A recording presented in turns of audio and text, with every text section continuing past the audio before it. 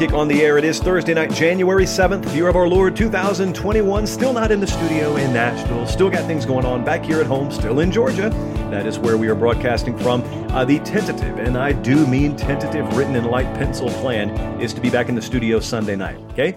Everyone cross your fingers. We'll see if that comes to fruition. That'll be the night before the national championship game. So hopefully, at some point in the next year or so, you'll actually see a moving, living picture of me instead of just hearing my voice. Now, that could be a good thing. It could be a bad thing, but hopefully it will be some kind of thing Sunday night. So thank you for bearing with us and hanging in there with us. It's not like it's thrown things completely off the rails, but we've had to adjust on the fly. So tonight we got a jam-packed show, as you would figure we would have the Thursday before a national championship game. Now, what I thought, and I was talking to Director Colin, I thought that tonight we were just going to do wall-to-wall Ohio State, Alabama, and we are doing that. Tonight is our full national championship preview special. However, as many of you probably noticed, over the past week, we've been sort of hinting at more news coming about Tennessee and Jeremy Pruitt, and that did happen today. I don't know if you noticed. If you didn't, we will rehash that. So the very latest there, and now I think we can a little more freely speculate about what's going to happen moving forward and what needs to happen and whose legs have been cut out from under them, yada, yada.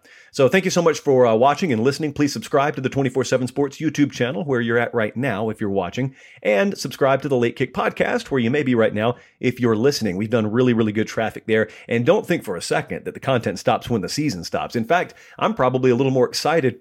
I don't think I should say this out loud, but I already started the sentence, so who cares? I'm a little more excited about some of the content ideas we have for the offseason than I even am for the regular season. So trust me, at least I think I can tell you that you will really like what we have coming up in the offseason. It makes it a lot shorter. The offseason normally seems like about 14 months, so we try and condense it with really good stuff to pass the time. So let's dive in on this. We are, as I said, we're going to talk about Tennessee. We're going to talk about Ohio State, Bama, and that should fill our show tonight. So let's very unprofessionally, let me lick my finger, and let's flip the old notebook page. There we go. Okay. So there's trouble in Knoxville. I mean, there's definitive trouble in Tennessee. We've known it for a while, but today, Mark Schlabach, a story that I had heard was coming for the better part of a week now with ESPN.com, released a piece about the hiring freeze. Now, if I were to just say those two words, it would set off totally different sets of alarm bells. Hiring freeze? Well, let's pause, at least for a little while. That's not what's happening. What's happening is we have an actual hiring freeze at Tennessee. So here's what's happening, okay? You can read this piece over on ESPN.com. I think it's free.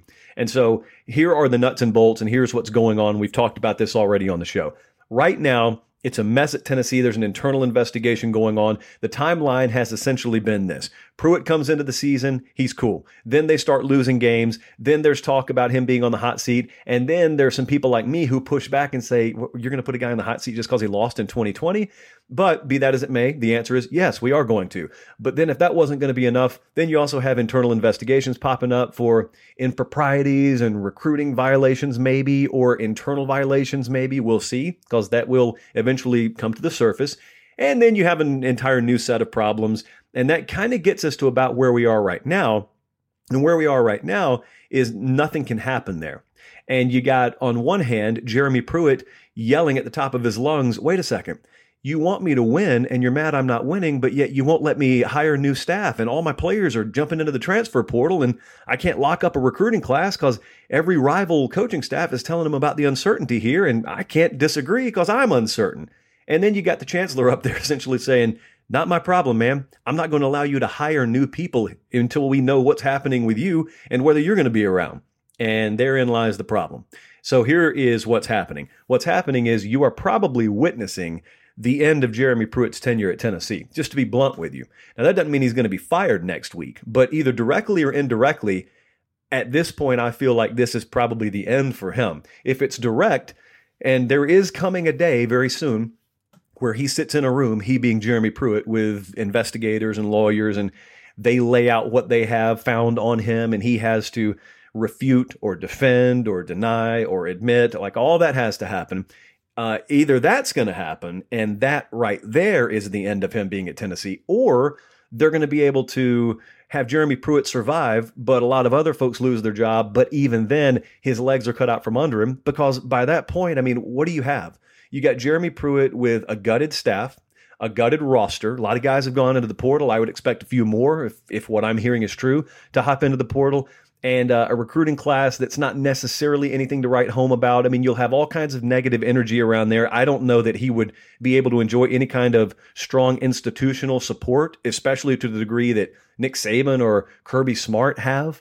And so what do you have going for you? So even if this does not immediately cost Jeremy Pruitt his job, I mean, it's probably irrelevant. And it's probably only a matter of time. So if he's given 2021, at this point, even the most optimistic of outlooks would have to conclude that it's going to be a do-or-die season for him.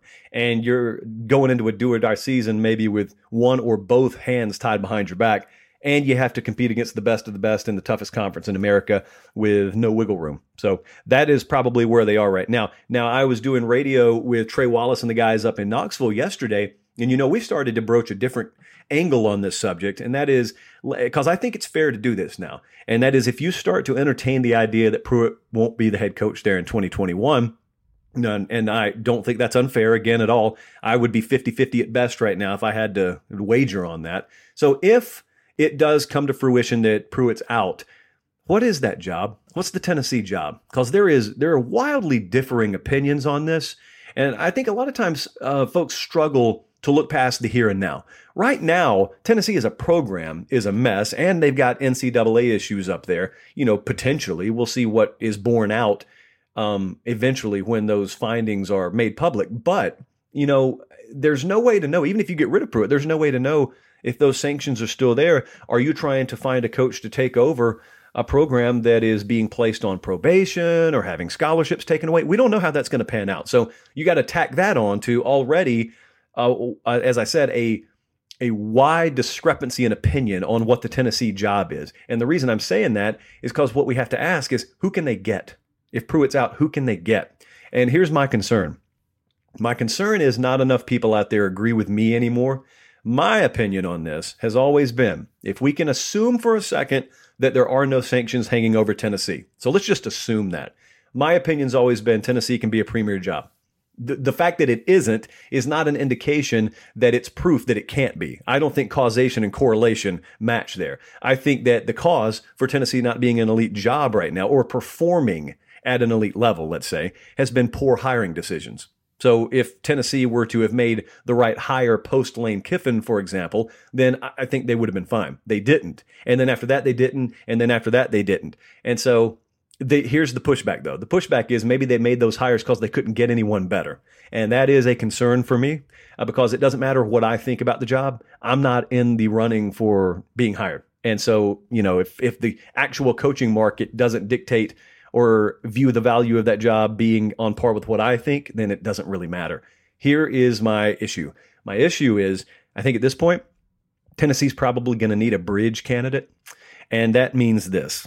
Whoever ends up, and this is speculation, by the way, if Pruitt is indeed not the head coach there in 2021, whoever Tennessee ends up bringing in is probably not going to be the guy that they hopefully have in 2024.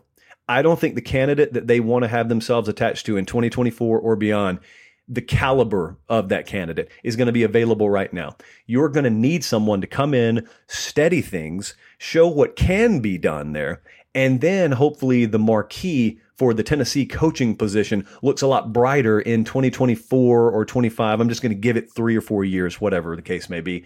Hopefully then the profile of your job is a whole lot better than it is right now. And maybe in the next round of hiring, you can attract top names. I don't think it's realistic that they can attract top names right now. Now, there is one name out there, and a lot of you obviously know where this is going, which is why I teased hiring freeze at the very beginning.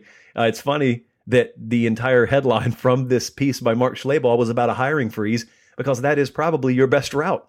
If you don't go the interim route and just swallow 2021 and say, hey, let's put someone in place as a stopgap. We're not going to do anything in 2021 of note anyway. Let's get ourselves a nice head start on the next round of coaching searches. Let's do that, and then we'll reassess a year from now. Yeah, you could do that. But if you don't, and you are adamant on making the big hire right now, it's got to be Hugh Freeze. That's what it's got to be. I have found it very peculiar all the while that Freeze has been suspiciously quiet up at Liberty, and Art Briles all the while resigned as a coach in Texas at the high school level. It's been widely speculated, both publicly and behind the scenes, that if Liberty ever came open again, Art Briles would be the guy who takes that job. And what did he do? He resigned as a high school coach, and now he's just floating out there. Now, if you were to put 2 and 2 and 2 and 2 and 2 together, it's a very complex math problem, but essentially what it feels like is a lot of folks behind the scenes already know what's coming. And in this purely hypothetical situation, that would mean Tennessee's eventually going to come open. Hugh Freeze knows he's got that job, and in turn, Liberty knows that they can hire Art Briles. Those would be the dominoes there. That could just, as I said, be wild speculation, or it could be a pretty tactical use of context clues. So we'll see about that, but here's what I do know. I do know that much as I said about Tom Herman after the Oklahoma game, Tom Herman wasn't going to be fired the day after losing to Oklahoma, but yet I thought that Saturday in the Cotton Bowl put the final chapter on his career in motion in Austin. And as it turns out, that was accurate.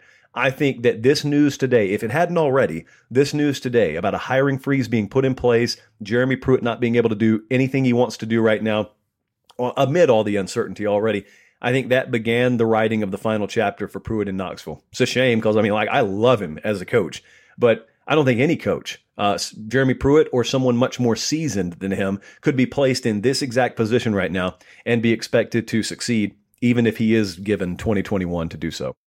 This is Tony Kornheiser's show. I'm Tony. You expected someone else? So what exactly is the show about? I don't know. It's a sports show nominally. Football's over, but we're finally at a point where things matter in college basketball, and baseball season is on deck. Greatest 3 words in the English language, pitchers and catchers. We have some of the best voices come on and explain what matters or what makes an upset, like Ryan does, 9/8. No, that's not an upset. No, yeah, it is, Bob. And if you're lucky, I might just tell you about my search for discounted sleep pants or my worries about what my dog just ate. Listen on the Odyssey app or wherever you get your podcasts. On to much more cheerful topics here. The national championship game, obviously, is Monday night. And so with that, Colin, let's get ready and let's cut this preview. Ohio State, Alabama, national championship game, Monday night, 8 o'clock Eastern time on ESPN. And you and I both know that means it kicks off well after 8. But, hey, what are we waiting on at this point? We got a college football season. We got one more game. Let's make the best of it. Bama is favored by 7.5. This is, make no mistake about it, the best possible matchup college football could have hoped for. There was someone out there, some fool out there, was claiming, I bet the folks at ESPN are mighty upset they don't get Bama Clemson again. Like, what? I know that Oregon just legalized pretty much everything, and even Oregon, even state officials in Oregon would have a big problem with whatever the person who said that had to be smoking in order to make their mind believe an executive at ESPN would prefer Alabama Clemson Part 32 over Alabama Ohio State. Dude, these are the 2 biggest brands in college football right now.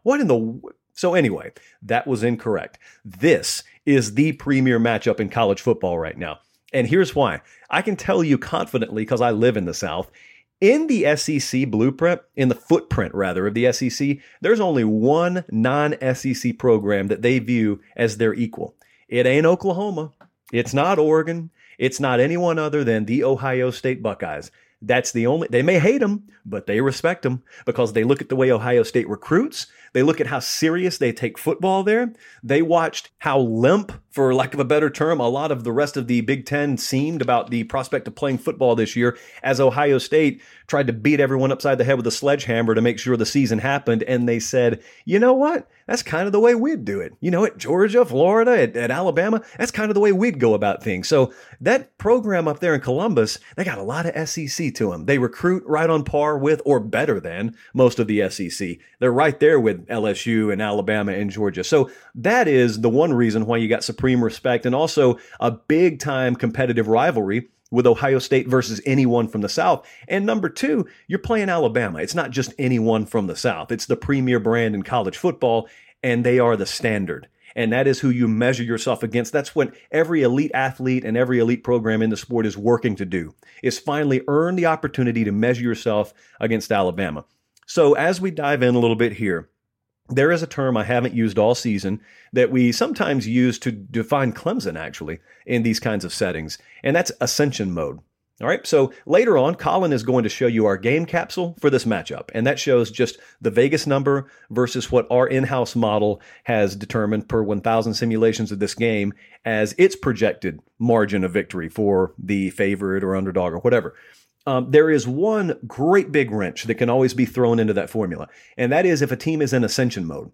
So what our model essentially needs is it needs to have a cap. It needs to have a basement and a ceiling on a team.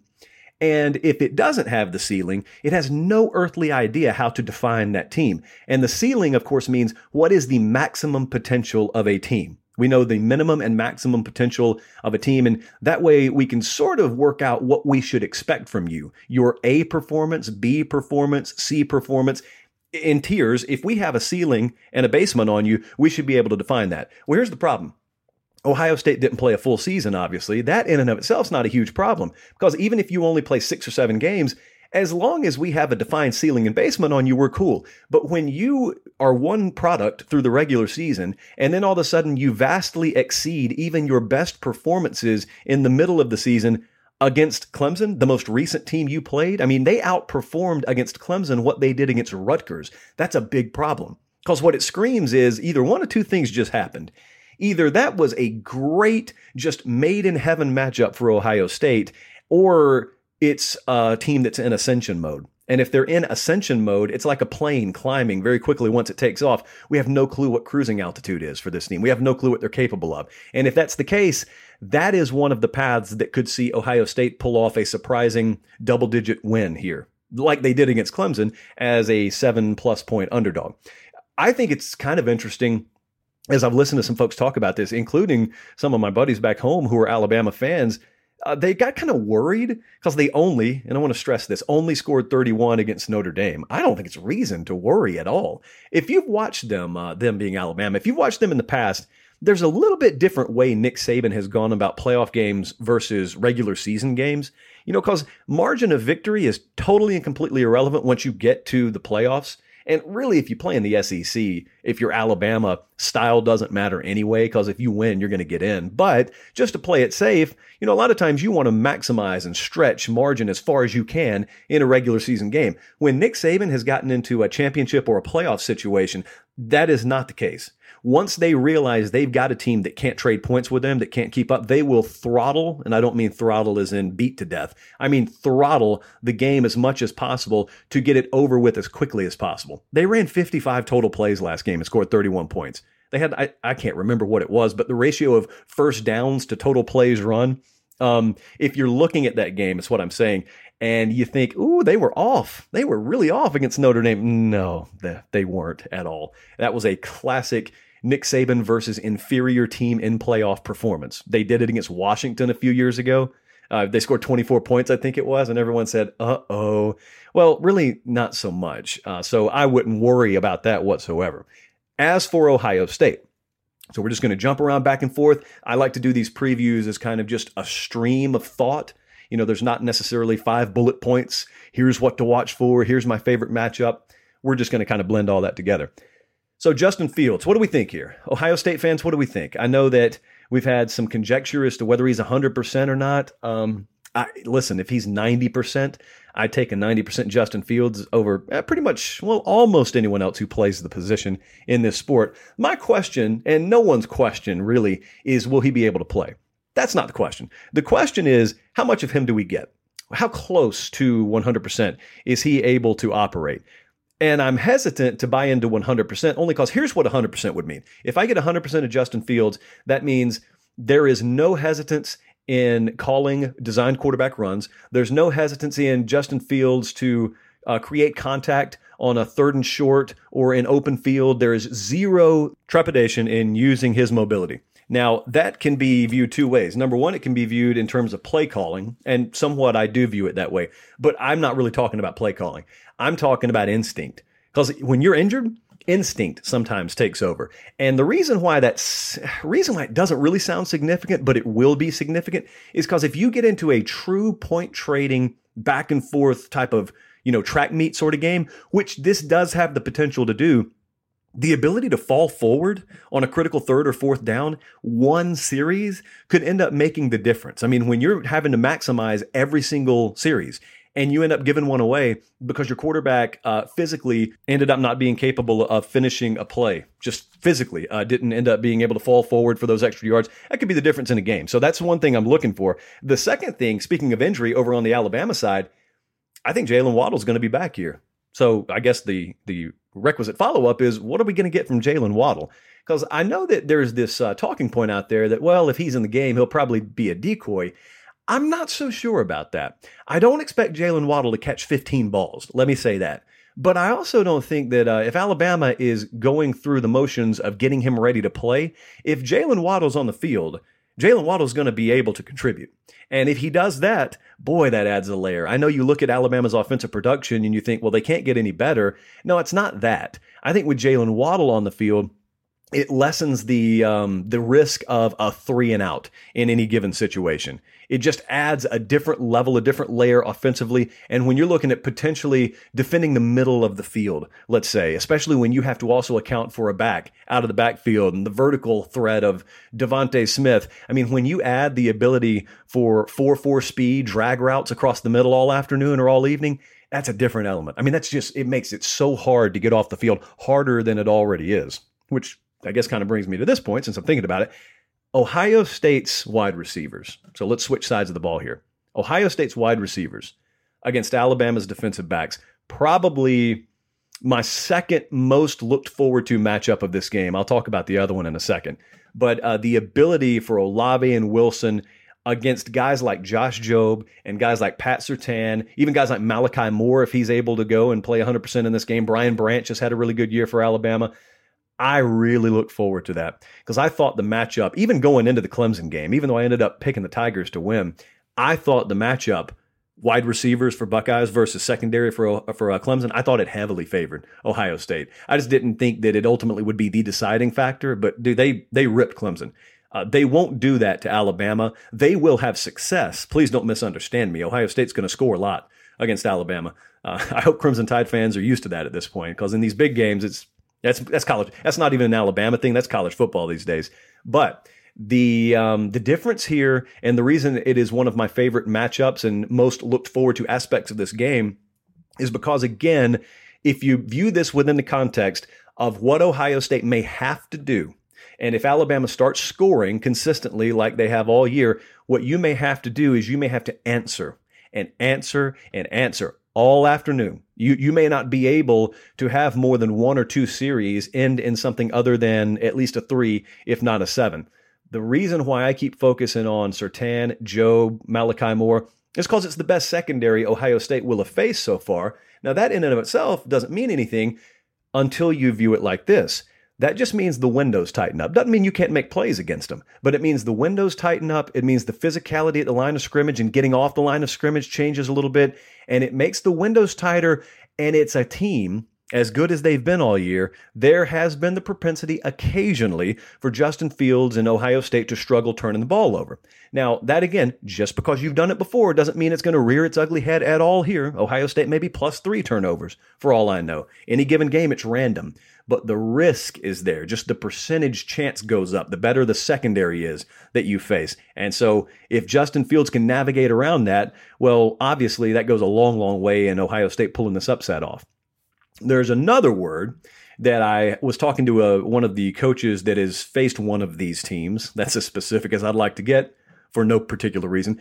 One of those coaches the other night kept on texting me the same word, multiplicity. He didn't say it twice. I just did right now. Sometimes I do that. Multiplicity essentially meaning this. Alabama's offensive talent is obviously better than anyone has faced all year. It's the best offense in the country. They're more multiple, though. And what that means is you don't really figure them out. There's not something they're doing that's very basic. Like sometimes, when Malzahn was at Auburn, defensive coordinators around the SEC would tell you, we can tell you what plays come in before they even snap the ball. It's not hard to figure out. Well, that's not Alabama's offense. They got all kinds of different shifts, all kinds of different pre-snap stuff, all kinds of different formations, all kinds of different personnel packages. Their personnel themselves are very multiple. I mean, for instance, Jaleel Billingsley is a tight end, at least on his depth chart, and he's a guy you could easily flex out and go from a power set to 5-wide spread and not even have to substitute. Najee Harris can pound it between the tackles and be one of your better receiving threats, and you don't ever have to substitute. And so because of being that multiple, it takes away your ability as an Ohio State defender, or defensive coordinator rather, to sub as regularly as you would want to. And so that's what Alabama does that's really dangerous to you offensively. They got all the skill. They got Heisman finalists all over the place, but it's the multiplicity that really bites you sometimes. And then defensively, I think it's the same way. Now, Alabama, again, is going to give up points here. That's not it, okay? If you could tell me we're going to start this game guaranteeing you that Ohio State's going to score a minimum of 30 points, I would probably say, yeah, duh. Yeah, they probably will. It's not that, okay? It's not about all this. This is the way that Nick Saban's had to adjust his mentality there. It's not about shutting anyone down. If you can, that's great, but it's totally unrealistic to expect. Instead, what you're trying to be is opportunistic, and you got the skill and you got the multiplicity to where you keep showing guys looks, your defensive backs keep fighting, and maybe they're losing some of those battles, but they keep fighting. Eventually what happens is you're given enough different looks that a passing lane that was open the prior series is all of a sudden clogged here. You get a tip ball up in the air, you get 1 or 2 turnovers, balls on the ground, and it's the difference in the game. It happens just like that. You're not looking at the same look all game like you are maybe against some college defenses. So the stress on the Buckeye offense comes, I don't think, in necessarily the amount of talent that you're facing or the fact that Alabama's got the best secondary you will have faced. It's not that as much as it's needing to answer all night, unlike you've had to do all season, and you're having to do it against, let's say, the best secondary that you faced all year. So that's what I would look at if I'm Ohio State. But then again, if I'm an Alabama fan and I'm looking around saying, we're favored by 7.5, but then again, so was Clemson, and Ohio State blew them out. So how would that happen to us? Are we in danger of that happening? Well, a blowout would surprise me. An Alabama loss wouldn't surprise me. If it were to happen, I think the biggest keys for Ohio State to pull that upset would be, number one, you need to move Mac Jones. You need to make sure that, unlike Trevor Lawrence or Justin Fields, who have no problem moving in the pocket and redefining the launch point, that's not Mac Jones's game. He can do it, but he's certainly not as fleet of foot, and it's certainly not as comfortable for him. He is a precision assassin type quarterback against the blitz, but he does it pretty much staying in the pocket where it's been defined on the snap. And if you can cause that to change, it's a lot easier said than done, but maybe not impossible. But if you can cause that to change, you've gone a long way in potentially interrupting their offensive rhythm. Now, the reason I said it's not impossible, even though very few teams have managed to do it all year consistently, none have, actually. The way that you could do it is Ohio State will have probably the best opportunity in situationally, the opportunity of any team in America this year of being able to interrupt Alabama's offensive timing and rhythm from the interior. Because of the loss of Landon Dickerson at center, combined with the great interior guys on Ohio State's defensive line, they've got an opportunity to do something that other teams haven't had the opportunity or personnel to do, and that is collapse the pocket or affect the pocket from the inside. You occasionally face good edge rushers, but all Alabama does is run the ball right at them. Okay, that's how they solve that. They don't even give them the ability to rush the passer. Well, this is a little bit different animal. And so all of a sudden, if you start seeing Chris Owens in the interior of that Alabama offensive line not hold up early in this game, it changes everything. Because everything you know about Alabama's offensive attack is predicated on protection. And if they don't have it, well, then all of a sudden, you go into the half and Alabama's got 16 points on the board instead of 30, and you're saying, what's happening here? Well, what's happening is Ohio State's defensive line is controlling the game. The third thing they need to do, because collapsing and moving Mac Jones kind of goes hand in hand, the third thing is they cannot abandon the run. Even if Alabama starts to rack up points, you can't abandon the run because it is your best hope in this game. You have got to do you and do what gives you the best chance to win. And matchup-wise, it's kind of the inverse of what Alabama used to fear. I think Alabama used to fear the big-time passers, and now they're so used to it. Kyle Trask put some yards on him. Trevor Lawrence, they played him. He put some yards on him. Justin Fields will put some yards on him. But what they don't have that they used to have is kind of a rock-ribbed front seven, and they prided themselves on folks not running on them. Well, you can run on them now. I mean, they've had to change their personnel. They don't have an elite defensive line. They got some good edge rushers. They do not have elite run stuffers. They don't. And so this is a game that is ripe to have the complexion of it changed with Ohio State being able to run the ball. An uncomfortably successful amount of running the ball. So, even if you get down 14-3 early, it's a long game, man. It is a long game. Now, you're down 28-3, that's a little bit different. But 14-3, 17-7, you keep running the ball, and over the course of 4 quarters, that should work to your benefit. All right, Colin, let's show them the game capsule here. This is the Vegas line, being Bama minus 7.5 Our late kick model, again, we simulate the game 1,000 times. This is the average final score. We agree with the Vegas number. So we've got Alabama -7, just a hair under the 7.5, obviously.